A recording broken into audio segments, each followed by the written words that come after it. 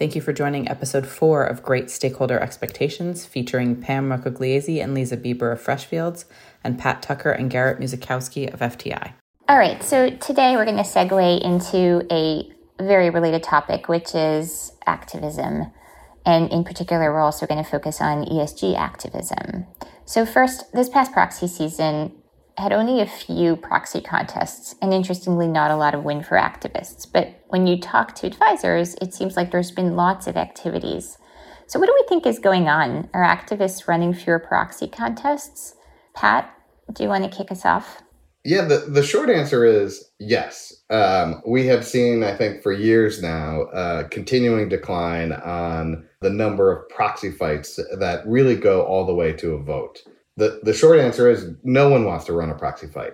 It's expensive, risky, and messy on both sides. That is a high-risk endeavor with a lot of money behind it. And that calculus is really not going to change, I think, anytime soon, even with the recent management wins we saw at the ballot box this year. The other thing I would say as it relates to some of the wins we saw, I would caution that may be a little bit of a canary in the coal mine. Right now, those major wins, when you analyze them, they were secured behind near-term TSR improvements and recent governance changes. That goes a little bit against the long-term trend line we've seen where the governance and proxy voting crowd would look at a longer-term horizon, 3 and 5 year TSR versus kind of recency of change.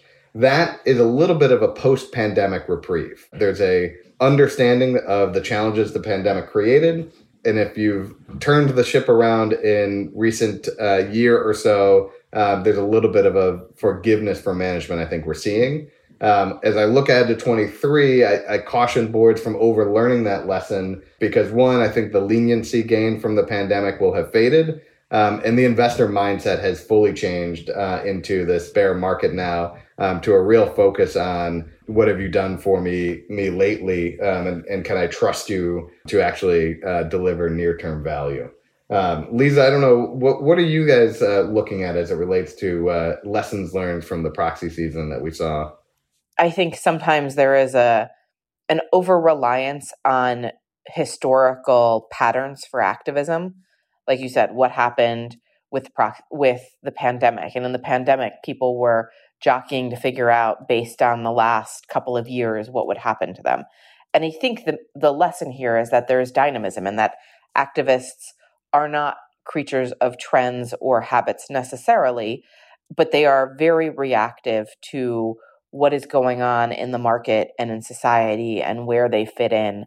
And so particularly as a time when you're in a bear market, when there is kind of wide-scale economic uncertainty, that's a time when historically, and if you go historically to these particular moments in time, where activism has risen and it hasn't relied on what happened in the last year, but it is a time of dislocation. And, when you think about whether in a lowering tide, are all boats sinking at the same rate? The answer is probably not. And the boat that sinks faster might be more vulnerable to activism. But the boat that isn't sinking as fast is also equally subject to activism in terms of being focused on as a consolidator. And so these are the times when things are fairly choppy, but it's not enough to rely on the public activism that you see anymore. It really is what is going on in the market and relying on what others know to really get a good pulse of the level of activity, the level of inquiry, and the level of aggression that you're seeing.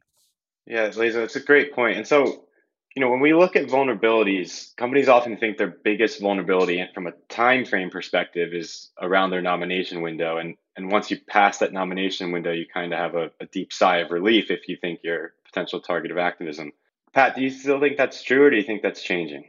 I think that's changing, and I think it's changing rather quickly. It goes to my original point of nobody wants to run a proxy fight.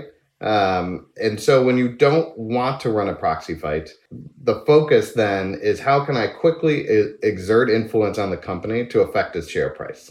With all these letters you receive from activists, the one thing that's never in there is I invested in your stock because I think I can make a 20% return in a 6-month horizon. But that is really what is driving their decision making. The way to do that is to more directly affect strategy. Typically, putting directors on the board was a way to affect strategy, but it's a longer term effort. You have to win a proxy fight or reach a settlement agreement, and then those directors have to work within the board to affect change in strategy. You can exert influence sooner if you know when strategy is either being changed or revisited in a company's overall announcement timeline.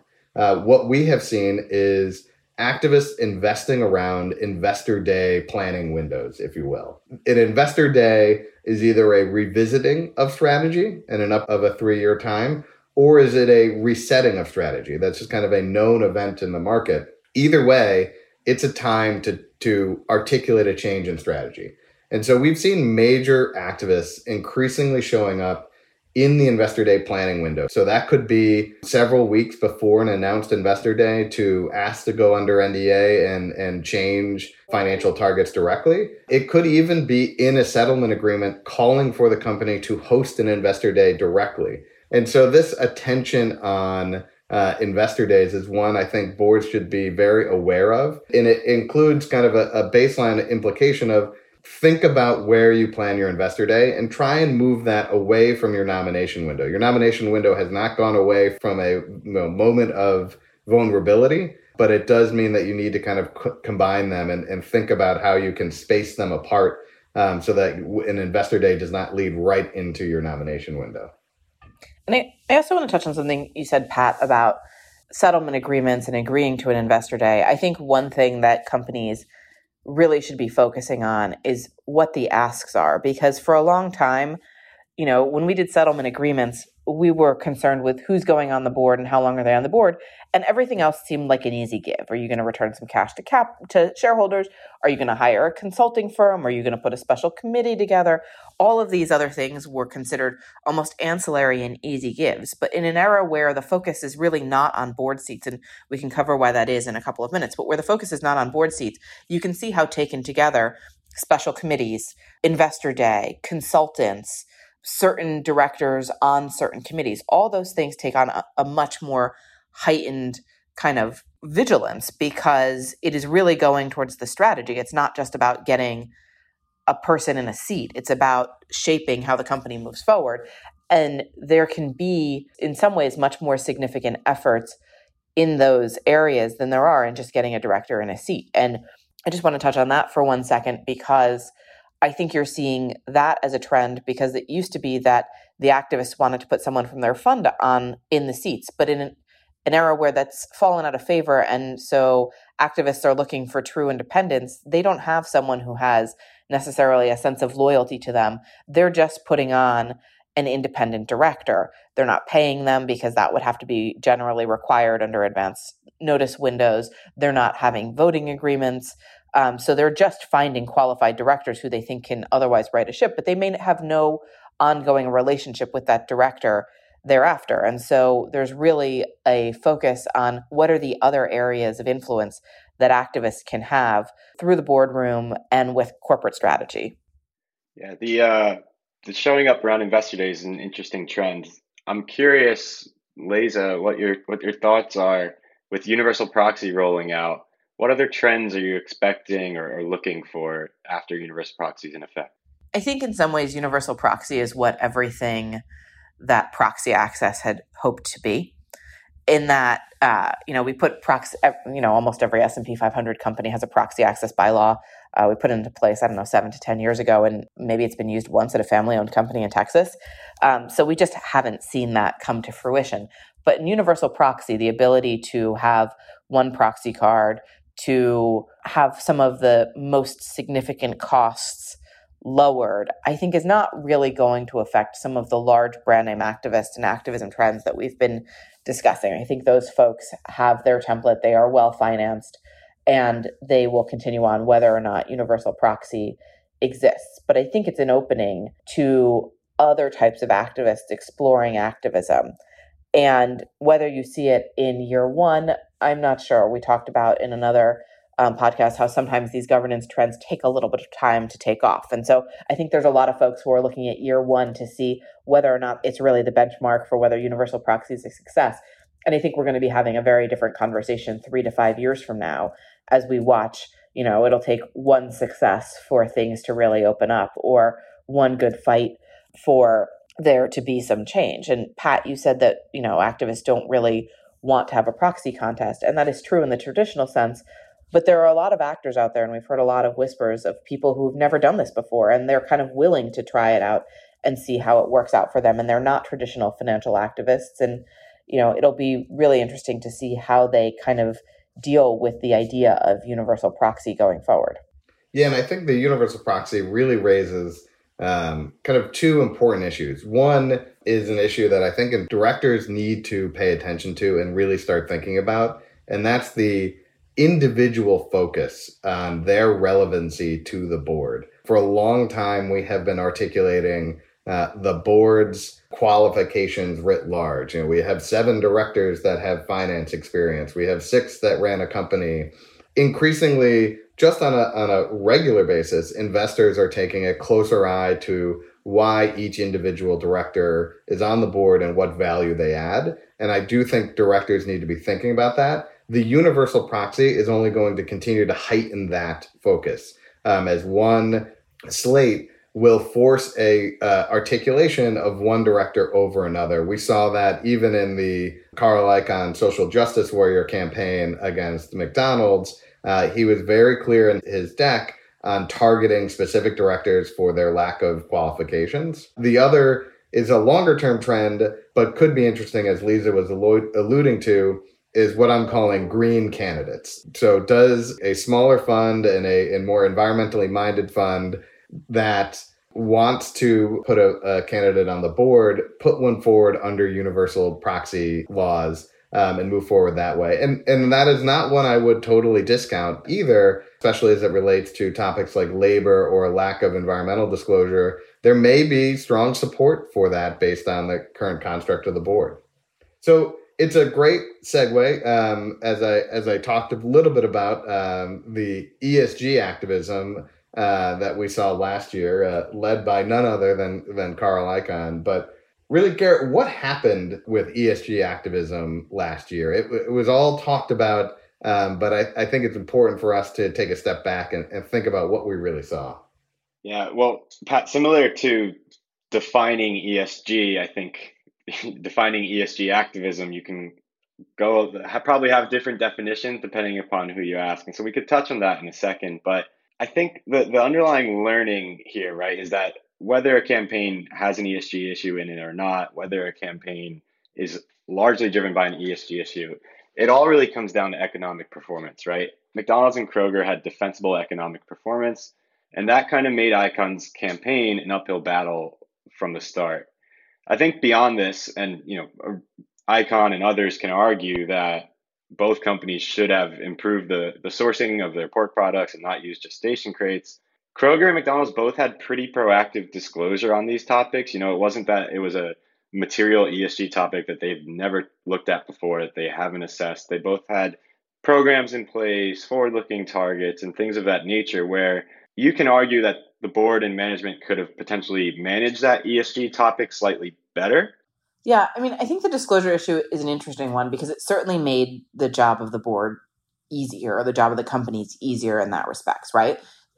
It's fairly easy to go and point to something and say, see this here, we've already dealt with the issue and we're working on it, and you pushing us right now is not going to move the needle all that much because it's a process, and we've already started that process. But I even question, and we'll never know because it's an alternate universe, but I even question whether that almost wasn't as much of a factor in these campaigns, right? The treatment of pigs, or the pig supply chain for McDonald's and Kroger, are not necessarily the most material part of its business.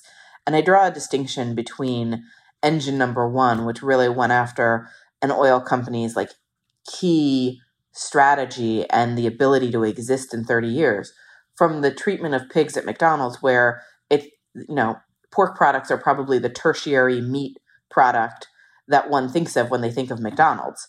Most people, except for perhaps the McRib, most people are not going to McDonald's for pork products. It's just not what they're thinking of.